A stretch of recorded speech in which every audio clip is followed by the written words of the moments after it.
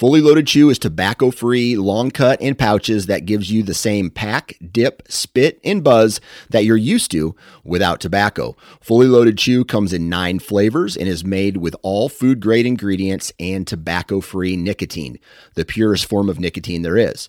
To give us a try, head on over to fullyloadedchew.com for a $1 can of chew with free shipping when you enter the code OUTDOOR1. OUTDOOR and the number 1. Lastly, many outdoorsmen are trying to quit tobacco altogether, and Fully Loaded Chew may be that first step. For more information on our product line, visit fullyloadedchew.com. You're listening to the Average Conservationist podcast, brought to you by Go Hunt and in partner with 2% for Conservation. Sign up today to become an insider at gohunt.com. 2% for Conservation's mission is to create an alliance of businesses and individuals that ensure the future of hunting and angling by committing their time and dollars to fish and wildlife. 1% of your time plus 1% of your money equals 2% for conservation. 2% helps businesses and people pair with conservation causes to support things that fit what they care about. Whether you're into fishing, hunting, or just getting outdoors, 2% can help you not only start giving back to wildlife, but get certified for it. Getting 2% certified means you've made the same commitments as popular brands like Sitka, First Light, Stone Glacier, and Seek Outside in giving at least 1% of your time and dollars back to wildlife. But it's not just for outdoor companies. Breweries, contractors, coffee roasters, and even piano repair companies have earned 2% certification and stand out as leaders in their community for doing so. Businesses that are committed to conservation deserve your business when you shop. Learn more about 2% for conservation at fishandwildlife.org. That's fishandwildlife.org.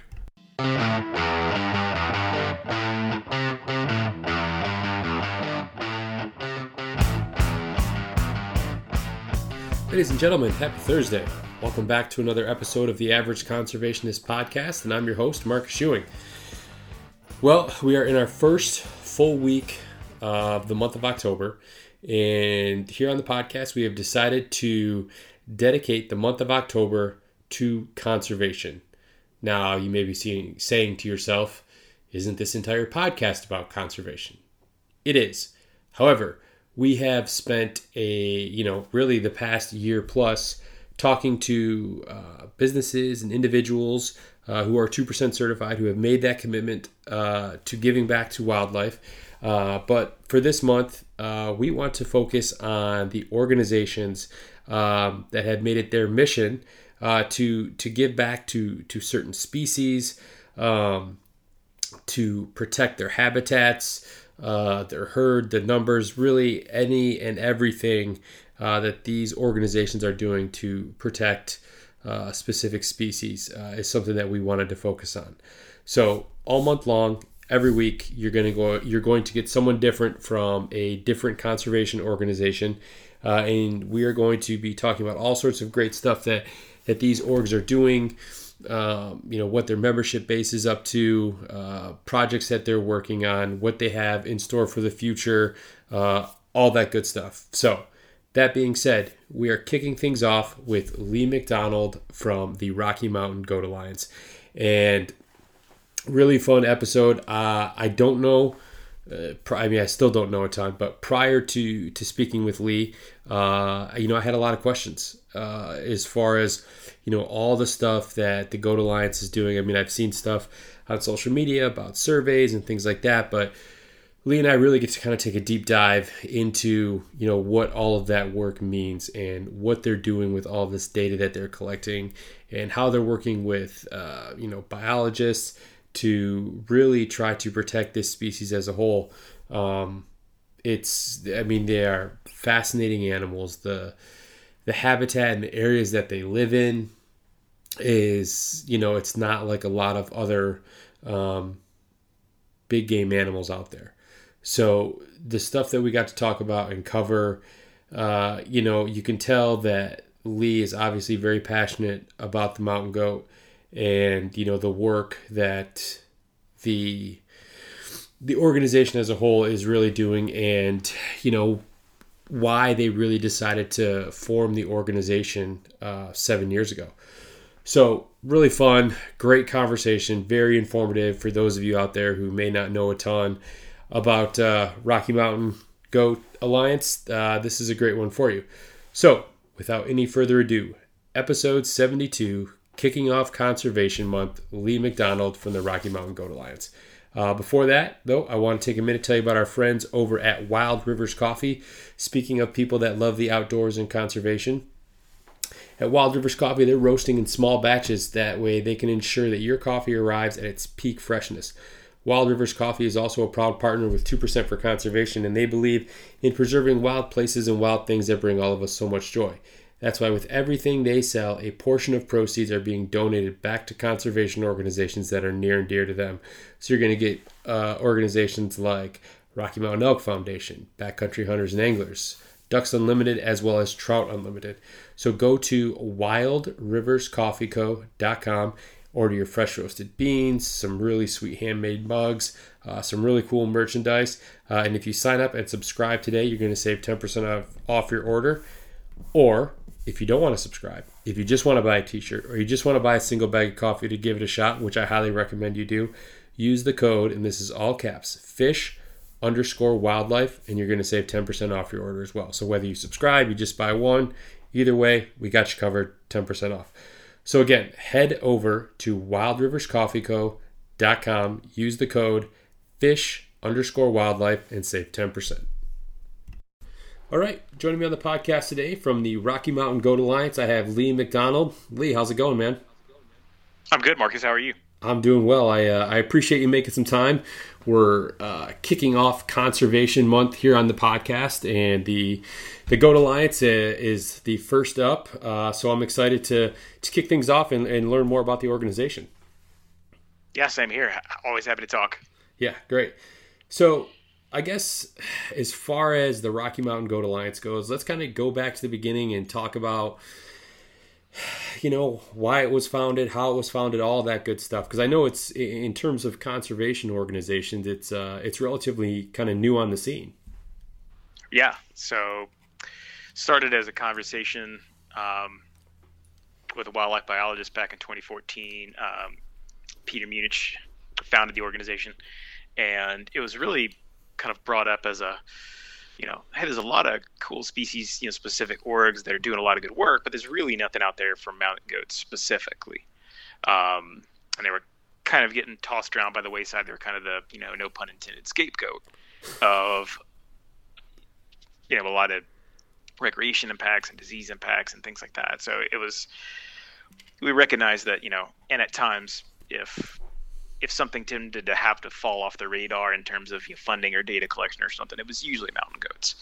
So it was started really with an impetus of like, hey, what can we do with limited funds as a budding organization, a bunch of volunteers who just want to help mountain goats? What can we do? And it started with our ground survey efforts and really ensuring that,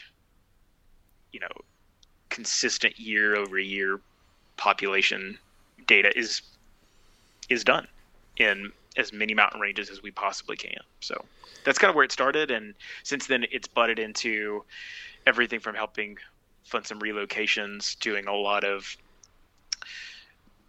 the disease research and some habitat research. We have funded some ultrasound work and fecal studies, and now we're expanding more and more into looking at a lot of travel and migration habits.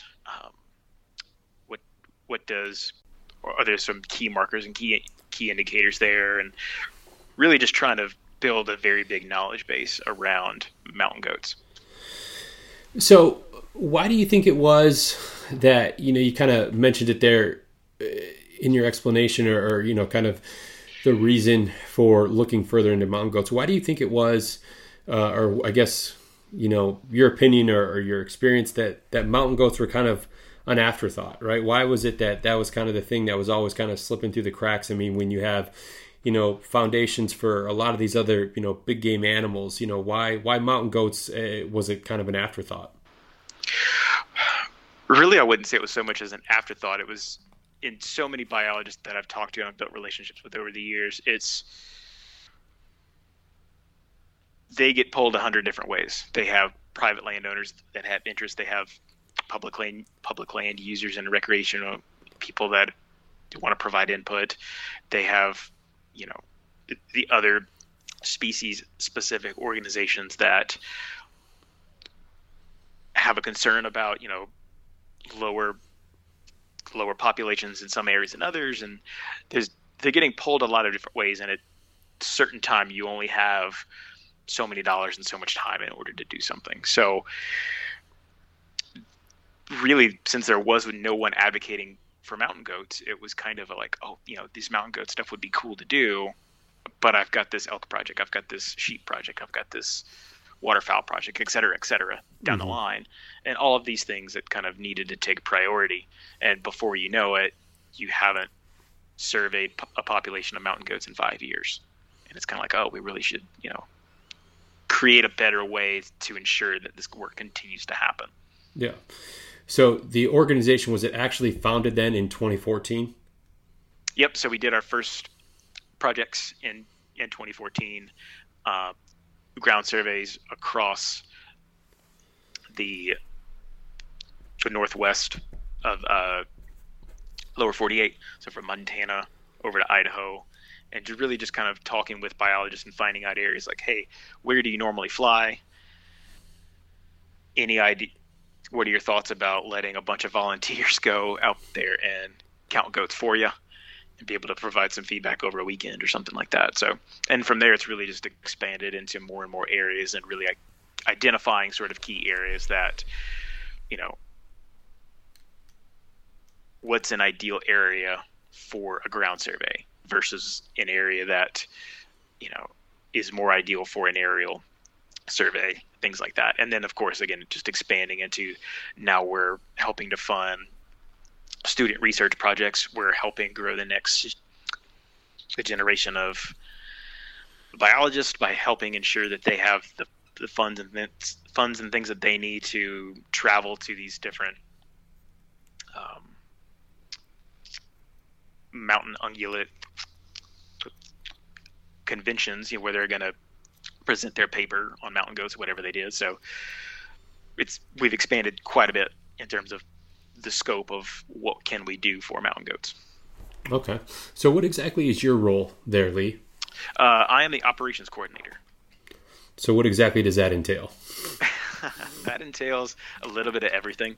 So I'll kind of answer that by talking about our other two people that we've got. So Ross Bruno is our development coordinator, and we're actually and he's helped us with really bringing on a lot of sponsors and big partners to help provide funding and really help us grow. And then we've got Carla Ryan, and she is our admin. She helps to push all the buttons that need to be pushed in terms of someone fills out a funding request and it gets approved by the Science and Conservation Committee. She helps to ensure that all of that funding process, happens. She's pushing the buttons. I kind of handle everything else. So I do everything from shipping merch and things like that. If you reach out to us on our inbox or you email our store, it's typically me responding. I work with all of our members in our membership database, our communications, our newsletters, blog posts, things like that, as well as I work on our conservation side. So I go out and help find projects for us. I work with our regional representatives, and when we're forming new relationships with the biologists and creating sort of our calendar and our schedule for what are the projects we're going to do this year, I find those projects and I help ensure that they're facilitated from start to finish. So how is it that you found yourself working with the Goat Alliance? I mean, I know you and I got a chance to speak yesterday because we had to reschedule because of a power outage on my end. So how was it? I know you're originally from Louisiana, so how did you find yourself in Montana, and then more specifically working with the Goat Alliance? Sure. So moved to Montana a handful of years ago. Back up a little bit from there. So my degree is in conservation biology and resource biology. Granted, I had a focus on studying sharks, but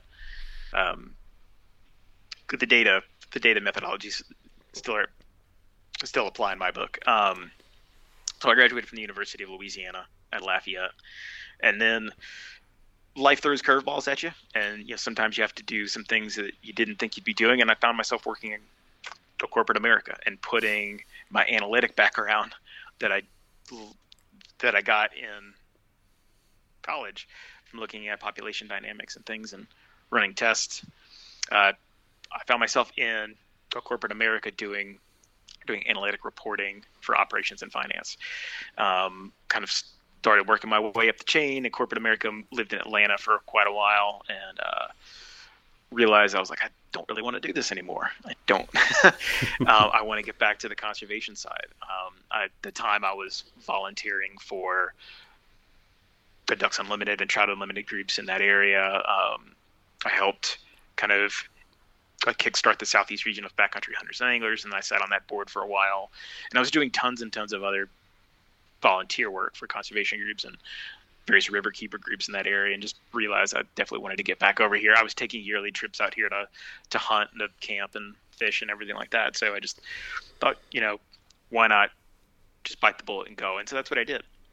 I worked for a tech company here in town as a project manager, but a couple of years ago, actually, I want to say, like, when was it? Late May of 2020, the Goat Alliance had put out an opportunity they were looking for some help. And so I applied, and here I am today. Yeah. No, that's, I'm always interested to kind of hear people's story in terms of how they kind of ended up, where they are. And in your case particularly, from studying conservation and wildlife, with a focus on sharks, and then now, where you're at with the Rocky Mountain Goat Alliance. Yeah, that's certainly a big jump, or kind of a 180 from, big water, right, to the mountains and things like that. It's very cool. So with the mountain goats, how many states can people actually find mountain goats in? And I guess which states would those be? Including our Canadian provinces and stuff, I believe we're looking at 11 so far. Okay. So pretty much ballpark it from Alaska south all the way down to Colorado. Okay. Yep. So none in New Mexico, none in Arizona. So what would you say, I guess, is the actual mission of the Goat Alliance? Yeah. So our mission in a nutshell, the actual verbatim version can be found on our website, but our mission in a nutshell is to increase and enhance the management, range, and population of the Rocky Mountain goat, where it's native and suitable non-native habitats. And we want to make sure that we're doing that, though, without negatively impacting native ungulates. And we definitely want to ensure that while we're doing that, we're educating for the public of ongoing projects and petitioning for the expansion of sustainable hunting across the continent. So it's a multifaceted mission statement, but each of those kind of line items is important. We definitely want to advocate for the expansion of both native and suitable non-native. We definitely want to not doing anything at the peril of any other native ungulates. And then we have mission of not only educating our hunting followers and members about the conservation needs around mountain goats, but also the whole recreation side. So that's why it says public in general, right? Because there's recreational impacts to all these things as well. So it's a very all-encompassing mission. Yeah, I know we've had a few guests on in the past that have participated in some of your goat surveys. I believe Greg Vandenberg, who was one of our first handful of guests that we had on, is in South Dakota there and has participated in a few. Jared Frazier, obviously the executive director of 2% for Conservation, which I believe he also serves on the board for the Rocky Mountain Goat Alliance. Has participated in some of those as well. So from like a survey standpoint, how many of those are you guys trying to put together, in a given year? That varies. So typically it's going to range anywhere from 5 on the low end to maybe 7 or more on the upper end. Okay. Part of that really kind of depends in a narrow window of time of kind of when we can do it, because we do need the engagement of the biologist and their team in order to do these surveys. So when we talk with them, and when I say engagement, they don't necessarily have to actually go participate with us, although we absolutely would love it, and most of them do. 90% of the time that does happen. But we look at kind of a window, ideally sort of late spring throughout early fall, but at the same time there's areas where it might make sense to do it in the winter. It might make sense to do it while there's still some snowpack and maybe the mountain goats are a little bit lower, make access a little bit easier, because every mountain range is absolutely different. And then we also have to take into consideration all the logistics. Is this a range that we can do with 30 volunteers? Or is this because it's pretty wide open and we can see a long ways and groups can be 4 miles apart? Or is this an area that we're going to need 100 plus volunteers because it's nothing but slot canyons? Yeah. And we're going to have 3 groups up at each section, one at the wall, one in the middle, one at the beginning. So all of that kind of goes into the planning and the structuring, and we work with the biologist as well to determine, we have a methodology that we like to follow, but they may want some additional data points. And, since we're going into an area that they may not get a chance to survey at all, for example, when we were in Colorado this year, they also asked us to grab that same data that we were getting on mountain goats for sheep. So we were able to help ensure that some sheep data is collected there as well. And then we're slowly expanding that as well into looking at like recreational impact, and we're counting how many recreators we see, both motorized, non-motorized, in certain areas. So a lot of different data points, and all of that kind of goes into how many we do a year. But rough numbers tend to range anywhere from 5 on the low side, 7 to 9 on kind of the high side. Yeah. I see a lot of stuff on like, let's say social media, Instagram, whatever, of a lot of like, especially during the summer months when a lot of people are in the mountains recreating, maybe doing some through hikes, maybe doing some camping kind of in the backcountry, high mountain fishing, stuff like that. And they tend to encounter mountain goats. And it almost seems like as close as a lot of these people find themselves, in terms of proximity to mountain goats, it's really unlike any other wild animal that I've ever seen. Like they don't seem to be scared. I mean, you'll see pictures where people are, perched up on a rock on a peak or something like that, and they've got mountain goats, 10, 15 feet away from them. Right. And I think, with my experience in the outdoors, and whether it's like an elk, a mule deer, a whitetail deer, you're not getting within, a couple hundred yards of those things without them winding you, or just, your mere presence, spooking them and having them run off. So what is it about mountain goats that kind of allows, what seems to be kind of more human interaction with them? Yeah, there's a lot of different theories and stuff on there. I mean, ultimately, we can't necessarily get inside their head and ask them what they're thinking, but they do have a bit of a gregarious nature. There's some thought around that because they're more closely related to antelope than true goats, and taxonomically, they actually kind of fall right in the middle. That there's some of that gregariousness that you have from antelope, where they're a bit curious, they're kind of not sure what you are, they're willing to investigate you a little bit. Some of that may carry over behaviorally. It's also a bit of a habitat sort of ideal, like they're not really running into like tons and tons of predators where they're at up on peaks, which is typically where most people are getting their selfies and stuff for Instagram Right. or something. They want to show that they climbed some crazy peak. And of course, that's going to tend to be where they are. If you run into them more in the trees or kind of down low and stuff, they may be in an area that's potentially more predators and stuff, and they may want to back away a little bit more. But at the same time, there's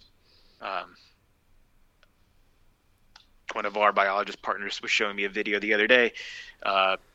They had some salt from the snow.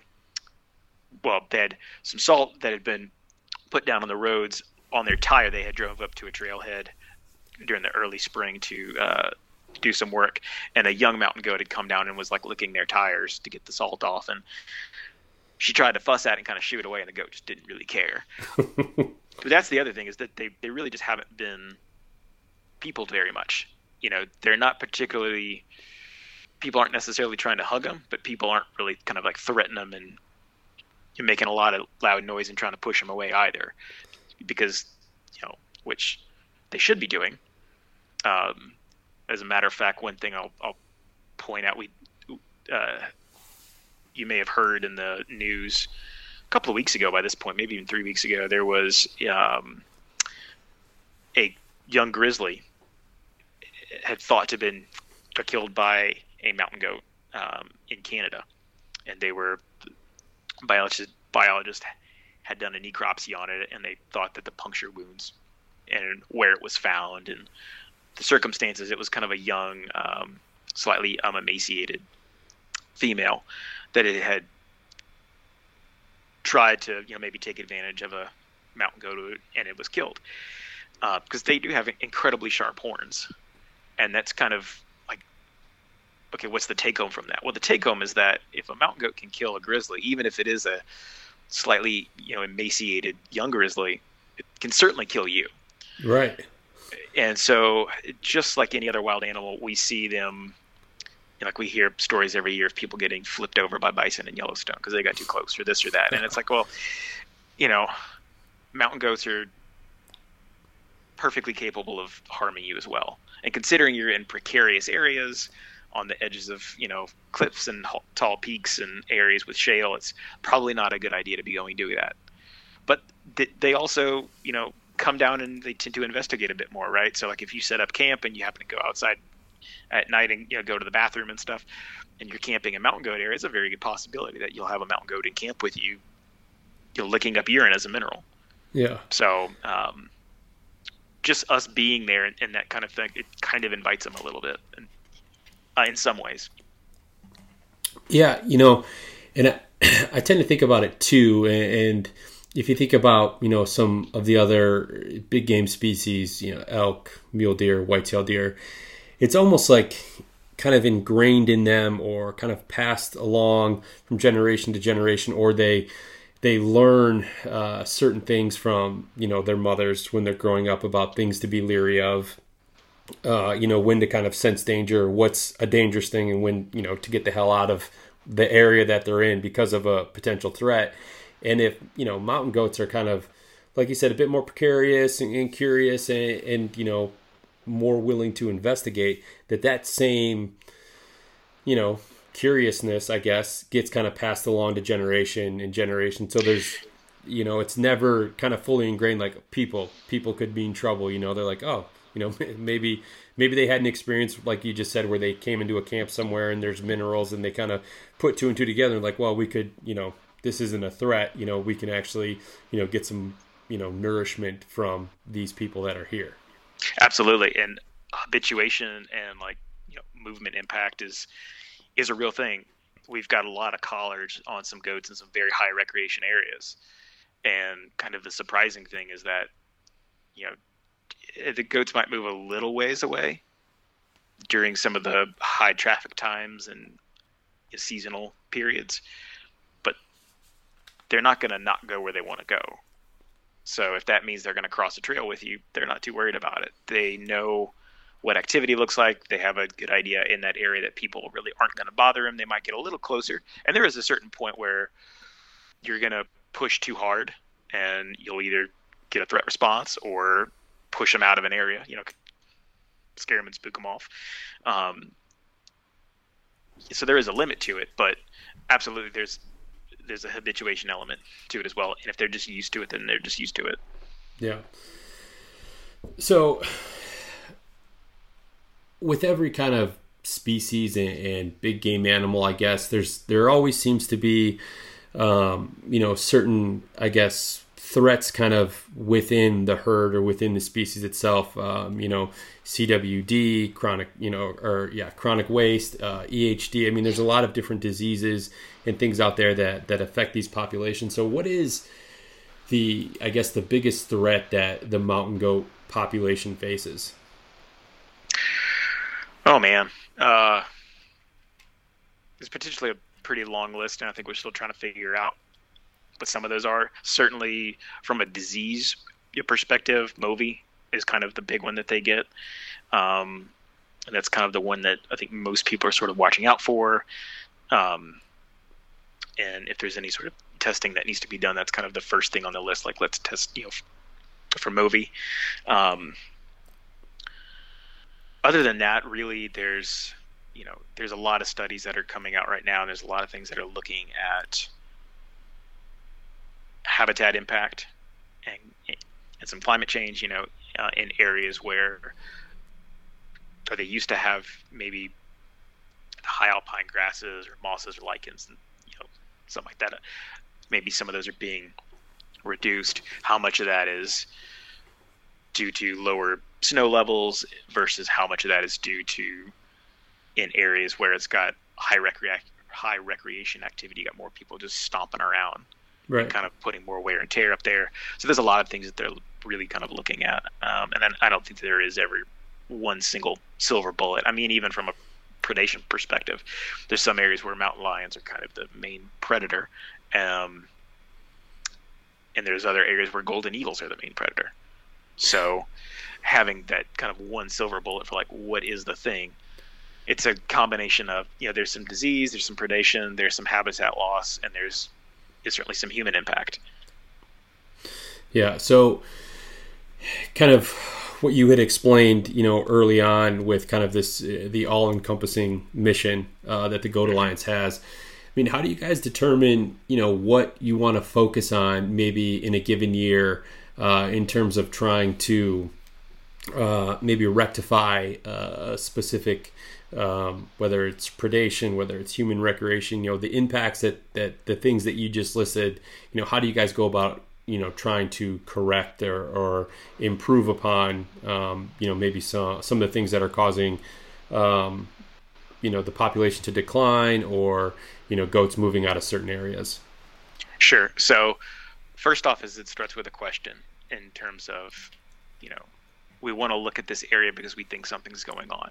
What's happening to the goats, or why are there fewer goats in this area, or why are we seeing an impact? And maybe it's anecdotal reports we're getting, there might be an area with a certain number of tags, but the success rate's gone down quite a bit. Or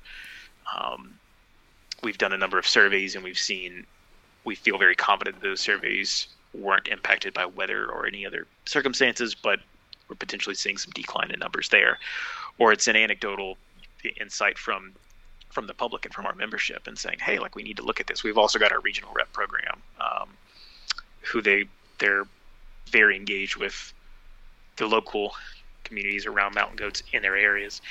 And so a big question comes up, and then we kind of talk through that question with our Science and Conservation Committee, who is a group of, cumulatively, they have over 100 years experience in mountain ungulate biology, both active and retired wildlife biologists, as well as in the university and an academic landscape.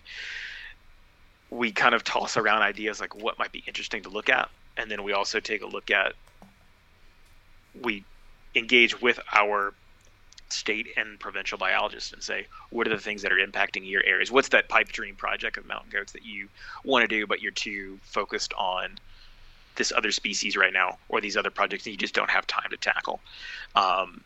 So we kind of grab all of those questions, figure out how and where they apply to our mission statement, and then we say, okay, how can we help fund? And maybe it's time, maybe it's dollars, maybe it's a combination of both, which is usually the case. How do we ensure that this goes forward, and we can prioritize them? Sometimes they're very quick and simple. We're going to do a ground survey over a weekend, or it's a grad student that's just doing this one season of work and they're going to publish a paper on it. Sometimes it's going to be a 4-year effort, and it just kind of depends on what the scope is. A lot of times we're two of the main projects that we are funding right now are both continued research, because the research pools that they've been looking at are either imperiled mountain goat areas that have been monitored for quite a long time, and we want to ensure that those good data records in that work continues. An example of that is the Call Ridge area in Alberta. And then we're also looking at the Bridger Range in Montana, because genetically it's got some of the best goats in it, but it's also one of the most heavily recreated areas in the state. I mean, the Bridger Range is literally in Bozeman. So as much recreation as it gets, how does it have such good genetics with mountain goats? So there's some collaring work that goes there. There's some camera trap work that goes there, all that kind of stuff. So I don't really know if I fully answered the question, but how we decide on work comes from a variety of factors. One is people just saying, hey, this is the work I want to do, and they submit that funding request to us, and it gets processed. We review it, find out how it aligns with our mission statement, and we'll make a recommendation. And then also just those kind of pipe dream, man, it would be really nice to look at this. It'd be really nice to do this. And we see how feasible that is in order to do it, and does it align with our membership views, and it does align with our mission statement. Yeah. So how many members, so you guys have been an organization for 7 years now. How many, what's your membership like, I guess, in terms of numbers? Yeah, batting just under 1,100 right now. It ebbs and flows a little bit as people renew. But I think one of the things that we're sort of most proud of is that over a third of our membership are life members. Yeah.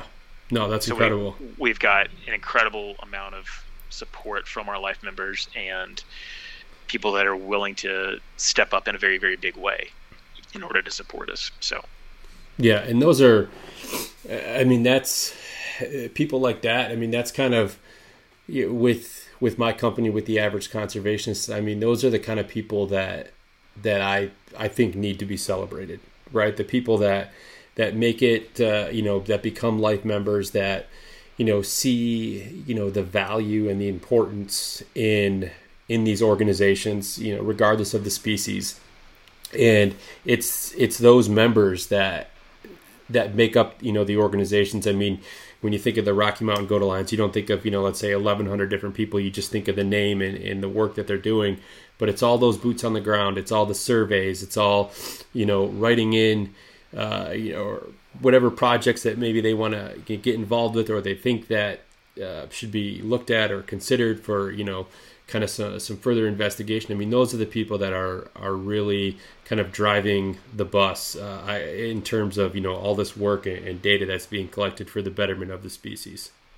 Absolutely. And what's fun is we did a membership survey not too long ago, but really just to get an idea of, hey, we're growing pretty quick and we want to make sure that you're still happy to support us. And if there's something that you want us to focus on, let us know. And there was, one of the really big things that sort of came out from that is people were willing to step up even more than that if we have an opportunity for it. So it was like, oh, you want something above life membership? And then, sort of like, okay, well, what would you like? And they're like, we just want to support mountain goats. People they're willing to do the right thing and help support in any way they can. And I think that's the great thing about our organization is we might not have the sheer volume of numbers of members, but I would say that we have some of the most supporting members, not just from a dollars perspective, but just from an engagement perspective, and people that want to see us go far and are willing to do whatever we need help with to make that happen. And that, I think, speaks at such high volumes, and I'm so grateful for all of their support. Yeah. When you have a membership base that puts that out there, that, all they want to do is help, whatever they can do, it's almost like, like a company that has, a really good leader, a really good, boss, whatever the case is. I mean, those employees, they'll run through walls for you. If they believe in the mission, they believe in the work that you're doing. It's incredible that a lot of times you don't even have to ask them to do it. They just volunteer because they know it needs to be done and they know it's the right thing to do. Absolutely. So what are some of the, you kind of touched on it, but what are some of the projects that you guys maybe have coming down the pike in the next, let's say like 3 to 5 years, or kind of what is some goals that the organization has, for the future? Yeah. So projects that are currently going on, there's a couple of them that are short-term and a couple that are pretty long-term. I mentioned the longer-term ones earlier in Call Ridge in Alberta and the Bridgers here. Some of the shorter-term things that are still going to take another year, and I say short-term because often projects are at a minimum year and a half. Right. Because there's some seasonality, and then there's a time for actual like data collection and analysis, and you can write the paper and everything. So it's kind of encompassing that whole time frame window. We've got some work going on in Utah with the University of Utah and a grad student there, looking at high alpine vegetation and kind of looking at mountain goat impacts as what's happening to mountain goats as high alpine vegetation changes. We also have a couple of other things in the pipeline that I can't quite talk about project-wise yet because nothing's been finalized, and I don't want to let any cat out of the bag. Yeah, no, I get it. I understand. But, and then we help to ensure, so like an example of like a short-term thing, when we did our survey in the Cheam and Chilliwack area of BC, just outside of Vancouver. Jeff Augustino, our regional rep, was real key to a lot of the success of that project and getting it started, because that was an area that had not been aerially surveyed. I mean, there had not been an aerial survey in some time, but we had never done a ground survey there, or not just us. No one had done any kind of ground survey effort there. So, and there is no mountain goat hunting in that area, but there are mountain goats. So we kind of wanted to get an idea of what does the population look like in there? What kind of impact do we have, from recreational use and all those other kind of things? And that was an area we worked really close with the biologist in that area. And he let us know about halfway through the planning of the ground survey that he had put in for a request for an aerial survey, but it got denied. So we were able to step up and ensure that aerial survey still happened. So not only did we have our ground survey, but about a week or so afterwards, they flew it, counted the same amount of mountain goats within a margin of error. And so not only does that ensure that we're good on, and we're confident in that number, and now we can start further discussions going forward about what work needs to happen there, but that also leads a lot of validation to the effectiveness of our ground surveys and how they can be implemented in other places, terrain and volunteer bandwidth notwithstanding. So bigger stuff down the pipe, project stuff aside, we grew a significant amount in the last 14 months. We had our first auction this spring, which raised a whole ton of cash, which is great, and so thankful for everyone who went with this and helped, bid on items, all of our sponsors who donated stuff. And that was our first one, and so we certainly had hurdles and, some lessons learned from it, but we had a great team to kind of help push that through. There will be another auction, so that's something we are going to do again. it's really just kind of figuring out, okay, how do we continue to maintain the pace we have? We're doing well, and we're ending up on more podcasts and more areas, and people are hearing about us more and more, and which is all a very, very good thing. So we need to ensure that we can continue to not only serve that growth effectively and those members, but we also need to ensure that we can continue to, as linearly or exponentially as possible, serve mountain goats in that same growth rate. So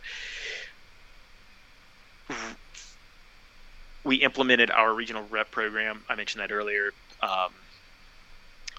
not too long ago, and that's something we really hope to expand over the next 3 to 5 years. So rather than having sort of like a chapter model, right, where like most orgs do, we're running through this regional rep program, and so you'll see over the next little bit on our newsletters and on social media and stuff, we're going to start introducing them to everybody.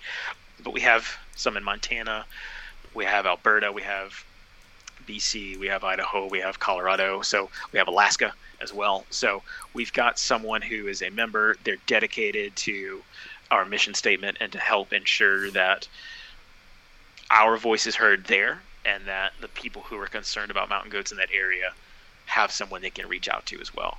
So we're going to start introducing, so please stay tuned to social medias and newsletters and stuff as we introduce you to those folks. But that's a real big thing for us, and it's going to help us really continue to grow and ensure that the work still happens, because now we'll have more eyes and more voices and things like that. Yeah. So now in this example that you were just kind of talking about, where the request to do a plane survey, an aerial survey had been denied, and then you guys were able to kind of step in and help get that done, along with the survey that you guys did from the ground. So, the ground and the aerial. Yep. Where there's a population of mountain goats, but it's not an area where you can hunt. Is that something that, as you guys collect this data and you do all the analytical work, that maybe 5 years from now, if it looks like that population is growing kind of to the detriment of the landscape, that they will open maybe that area up to mountain goat hunting? Is that something that you guys can kind of have a hand in, or offer an opinion, or just kind of supply facts to whoever is going to make that decision? Absolutely. So in our mission statement, that's kind of the final line of it, is that we do promote and we do advocate for the increased sustainable, keyword there, hunting opportunities for mountain goats. And so not only do we say, now I'll preface this, we never do anything. We're not doing this research because we're like, hey, let's do all this research so we make sure we get more tags in the area. Right. It isn't done with that intent. The work needs to happen. If we can expand, if it's an area that's suitable, and hey, the population is below objective, and there's an opportunity to grow it, and then over time we're able to see, hey, we've surveyed this area for 5, 10, 15, however long we get to go, years now, and we've seen not only the population increase, but it's now at carrying capacity, it's at objective, we feel comfortable with it. We haven't seen another tag provided or given. We would absolutely advocate for that, but we'll also advocate for an area that has a population that's dwindling and would be beneficial to maybe have a tag reduced as well. Okay. So definitely on both sides, I guess, kind of the fence, so to speak, where, taking tags away, adding tags, whatever's going to be, like you just said, for the betterment of, maybe that particular herd in that particular area. Yep.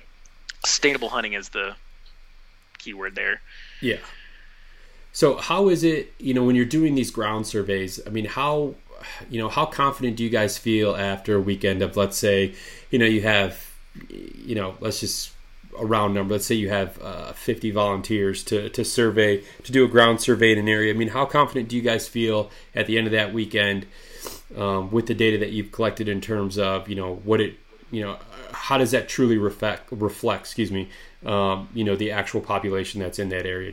Are you guys usually pretty close to, maybe comparing that to some aerial surveys, or is it some instances where it's only ground surveys that are able to be done in that area? Sure. So we do all of that work with the biologists in partnership, and that's why the partnership and the relationships with biologists are so crucial, because otherwise we're just a bunch of mountain goat enthusiasts handing them a bunch of data, and they're going to, what do you want me to do with this? So we never do anything in a silo on our own. It's always done in partnership with them. And so for example, we'll survey an area, we'll take all of those data sheets, and we have our methodology that takes a variety of things to encounter when you come to one of our ground surveys. You're going to be counting adult goats and kids. We typically don't worry about a Billy Nanny count, because while we do a lot of our Billy Nanny quizzes on Instagram and things like that, oftentimes where we're counting these goats, you're looking through spotting scopes, and it's pretty far off. And in a real world hunting situation, you'd want to get a lot closer anyways to be sure. And then we can start sort of throwing off data, and it's kind of irrelevant. We just kind of want to know adult goats and kids. And then we're going to not only mark how many do I see, but I'm also going to look and see what time of day did I see them, what was their direction of movement, how many were there in a group, and what was that group makeup, right? Was it, 2 nannies and 2 kids, and they were moving across the peak from me? I'm sitting at 9,000 feet. They're roughly about the same elevation, and they're moving east. If there's another group that's down the ridge from me that has a view of the easterly side of that peak, and 2 hours later they see a group of 4 goats, 2 nannies and 2 kids around whatever elevation, we can often assume that, okay, that's a double count, and that's right, the same group of goats. So our methodology is tailored to ensure as much accuracy as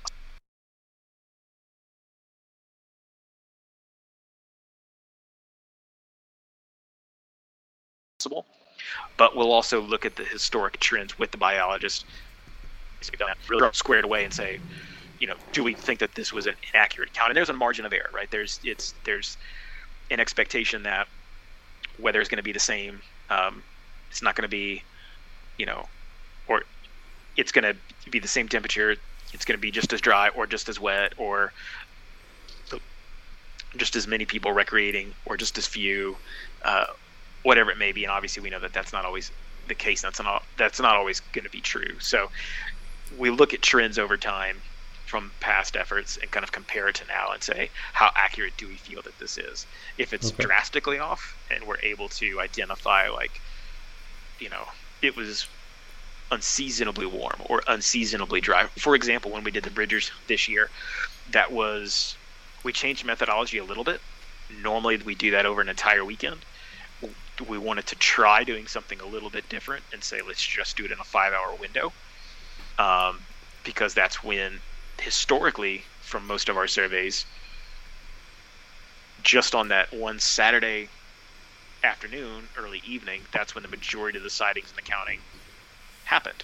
So we said, okay, well, rather than requiring people to go for an entire weekend and require them to, stay up high, let's go ahead and scale it back, and let's try just this window. Well, not only did that potentially kind of bite us in the butt a little bit, but it also did just about every little spring creek in that area was dry. It was unseasonably hot. I counted in my area, just in that 5-hour window, over 70 hikers. So all of these things sort of increased. When we ended up looking at the data, we realized we probably only actually counted about a third of the goats that were there.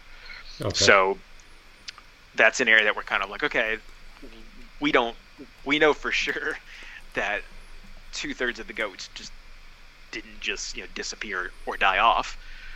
They were probably hiding down in the tree somewhere well away from recreation crowds, areas where they could get shade and water, and just areas where we could not see them. And in some areas, there's a lot of instances in that particular area as well that they are nocturnal in some instances. So that's an area that we're just going to say, okay, we don't need to make any drastic, changes or anything like that, but we are going to go back and probably resurvey that area and maybe go back to the weekend-long methodology and take all of those things into account.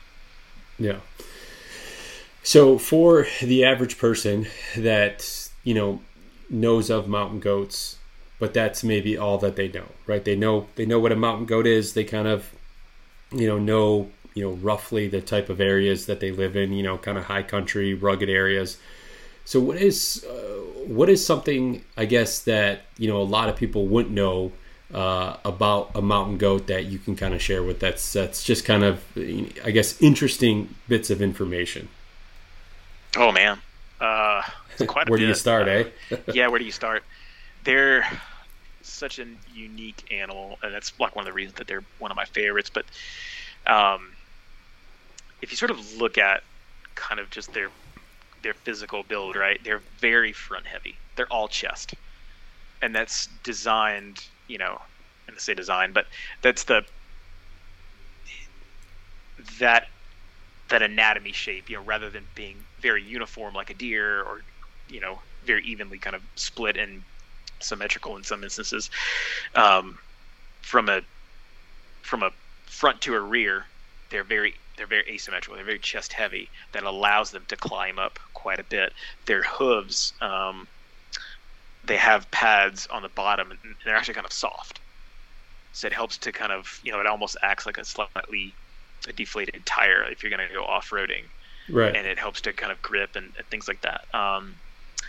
Their scent glands are right behind their horns, and during the rut, things like that, Billies will get what looks almost like a big hockey puck right behind their horn.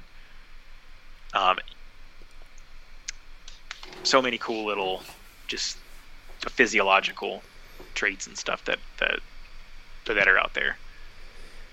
Yeah, no, I mean, that's like the glands behind their ears, or their horns, excuse me. I mean, that's something that, I didn't know. I mean, I think I asked that question more from a personal curiosity. Oh, sure. than maybe, just wanting, the listeners to know, because, like a lot of things, I mean, people that, what I find is people who tend to, hunt a specific species, whether it's, mule deer or whitetail, elk, whatever it is, they have a lot of knowledge about the species in general, and a lot of that is gained over time with hunting the animal, with kind of watching them, or in their natural habitat, if they harvest an animal, other conservation orgs that kind of put an emphasis on the anatomy and kind of physical makeup of these animals, and again with mountain goat, with the Goat Alliance, and being relatively new in terms of tenure as an organization, a lot of that information, unless you're a diehard mountain goat hunter, it's probably a lot of things that people just don't know, right? Mm-hmm. Yeah, I mean, everything from, I think there are certain similarities that they do have to other large ungulates, in that during rut times and pre-rut and stuff, you will see some dynamics of the herd change, right?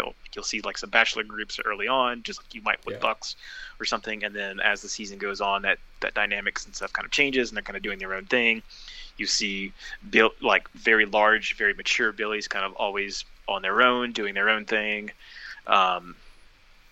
whereas you'll see like very, very young billies and stuff often hanging around yearlings and things like that during certain periods of the year. So there are certainly some similarities as well, but other little quirks and things, I think one of the big things that not a lot of people know, and one of the things that goes into why it's so important to harvest a billy, especially when you have an either sex tag, is that nannies really aren't going to give birth until they're about 4. Okay. So they're not like a white-tailed deer that's just going to pop them out, once a year. Yeah, every spring. Yep, and they're really only going to have, one or or up or up to two. There are certain cases and examples, and even some images that we have on our Instagram page and stuff where there's a nanny that's got triplets and stuff, but that's not common. So they're having fewer young, and it's taking them a lot longer to do that. So harvesting a nanny, where not applicable, while it is legal, in most areas, 99% of the tags out there are going to be either sex, although there are some nanny only tags and stuff out there, where it's appropriate because it's based on sort of whether the population dynamics, and is it very nanny heavy, versus something that's a bit more a proper sex ratio and things like that. So what is I guess so I always find myself kind of going back to whitetail, just because that's what from a big game perspective, that's what I certainly spend more time doing. And if you can find, it varies from state to state, right? But if, like, let's say in Michigan here, if you can, harvest a 4.5-year-old buck, I mean, that's a pretty darn mature buck, right? And, if they've gotten to that age, especially in Michigan, where there's a very high number of hunters, that's a really good buck, whether it's, whether it has a huge rack or not. I mean, if you get it aged and you have a 4.5-year-old deer, I mean, that's impressive. What is kind of the life expectancy, or what is a mature billy from an age standpoint look like? Well, that's a good question. One thing that I was actually talking with a couple of biologists not too long ago was that we're kind of looking at what kind of data historically has been gathered around mountain goats. And one of the things is that really there hasn't been a whole bunch of tooth aging and stuff on them. Everyone's pretty much relied on annuli on the horns and stuff, just like you would with sheep. And there can be some variation in annuli growth and a growth ring appearance where it comes to precipitation levels and things like that. It's theorized that there's the wetter an area is, the more separation you may have between annuli, thus leading to a longer horn given the same age of a goat of another area. Right. So they have some mountain goats that measured only, and I say only 8 inches because that's a very stellar goat, here in Montana, that they tooth aged at almost 16, like 15 and a half years old. So there's a lot of variables that go into it. And so, not every 8 or 9 inch billy is going to be that old. Right. But certainly, I'm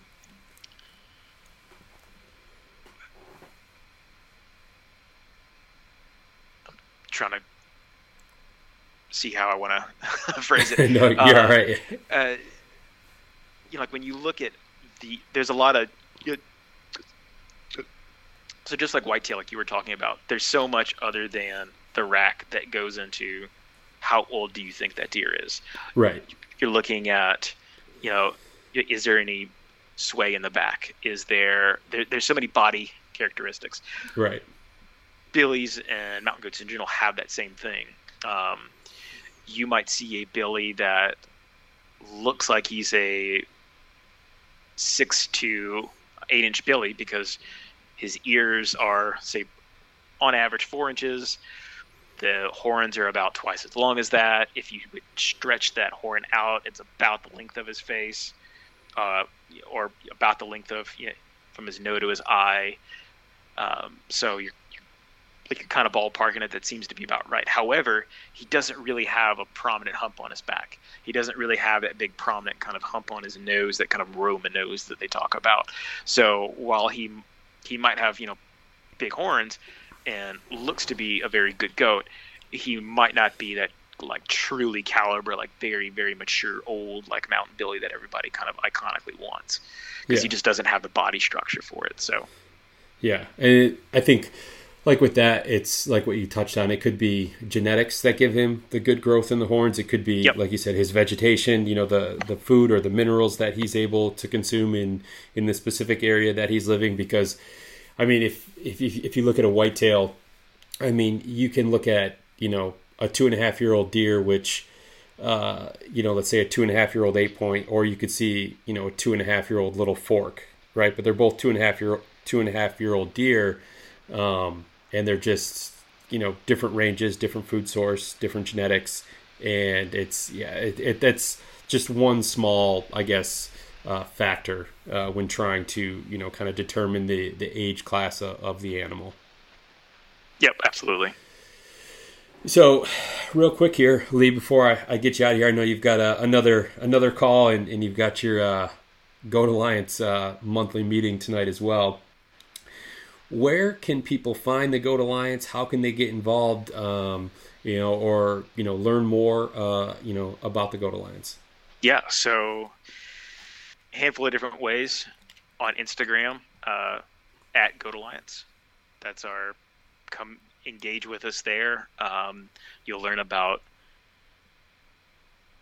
some of the topics and stuff that we discuss and what's kind of on our radar from a conservation perspective, as well as get to do some cool Billy Nanny quizzes that you'd be surprised at how many people still get wrong. Or how many people instantly go to looking at horns when there's like other very obvious, like nail in the coffin things that are like in that image. GoatAlliance.org is our website. Try to update that with blog posts as often as we can. And to keep everyone up to date there. That's also the same place that you'll go to sign up and be a member. We'd love to have you as a member. If you're not there, real quick, I'll do a quick plug. We have a handful of different membership levels, kind of one to suit everybody. I think we have our 1-year membership for $35. We have a 3-year membership for $100. We have our lifetime membership for $750. And we also have a lifetime member installment plan. What that is if you want to be a life member, but you can't necessarily pay it off in one lump sum, $50 a month, reoccurring charge to whatever, card you want to put on file, and it'll automatically bill you once you hit that $750 limit, payment stop, and you're now a life member. And we also have a couple of funds that they can donate to. We have our straight conservation fund, which goes directly to research efforts and projects, and then we have our education fund, which helps go to our educational efforts and our public outreach, which can be everything from more content as it relates to hunting, as well as putting up signs at trailheads in partnership with other agencies that say, don't go taking selfies with mountain goats because they're dangerous. And here's how you should act around a mountain goat. So there's a lot of pieces there. The educational piece is also where we'll have our student award program, which helps grow the next generation of mountain ungulate, mountain goat biologists, and ensure that they can, whether it's a plane ticket, a hotel stay, whatever they need to go present their paper to their peers and get their research seen. So we help with all of that. You can reach out to me directly, Lee, Lee, at goatalliance.org. I also manage our other general inbox, info at goatalliance.org. So either way, whichever one you want to email, you'll probably be chatting with me. Yeah, lots of different ways to reach out and get engaged. Yeah, no, that's great, especially kind of one, if you look at a life membership of some of these other organizations, $750 for a life membership. I mean, that's a great value and a great price, and especially with the installments, because like you said, not everyone has $750. But I tend to think that people kind of spend $50 willy-nilly on things all the time, whether it's Starbucks over the course of a month, fast food, whatever the case is. I mean, that $50 can be put to some good use doing that. So, no, that's great. And then also kind of explaining the two different funds and where that money is actually being allocated towards. I feel like that's having that transparency and so members or potential members know actually where that money is going to, I think goes a long way with people, because obviously there's overhead and things like that with any organization, so if you donate to the conservation fund, you know where that's going to go. So that's a big thing. Lee, I really enjoyed this, man. This was very informative for me. I don't know a ton about goats, so to be able to kind of pick your brain and learn, not only about the mission of the Goat Alliance, but just kind of some other facts and things like that along the way has been really enjoyable. And I think not only yourself, but all of the members of the Goat Alliance and the team that you guys have there for continuing to do the work that you're doing and making sure that a priority is put on the betterment of the species. Well, I appreciate the time and opportunity, Marcus. Thank you so much.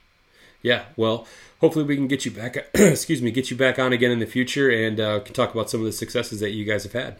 Always happy to.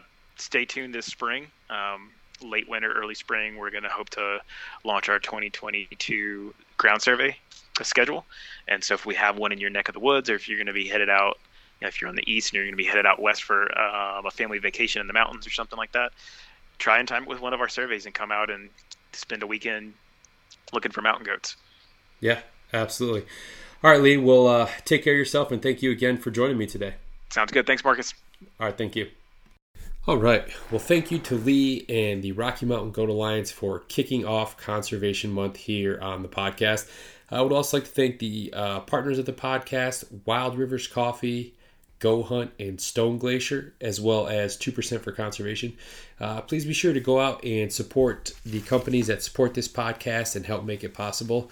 And if you're interested in learning more about 2% for Conservation, you can visit their website, fishandwildlife.org, and there you can see all the certified brands that have committed to conservation that you should support when you shop. I also encourage you guys to follow 2% on social media, where they're going to be posting only positive, conservation-driven content, so you'll certainly enjoy those posts in your feed. So again, if you'd like to learn more about 2% for Conservation, you can look for them online on social media or at fishandwildlife.org. Thanks for tuning in this week, everyone. Hope you enjoyed the episode. Remember, stay safe out there, and conservation starts with you.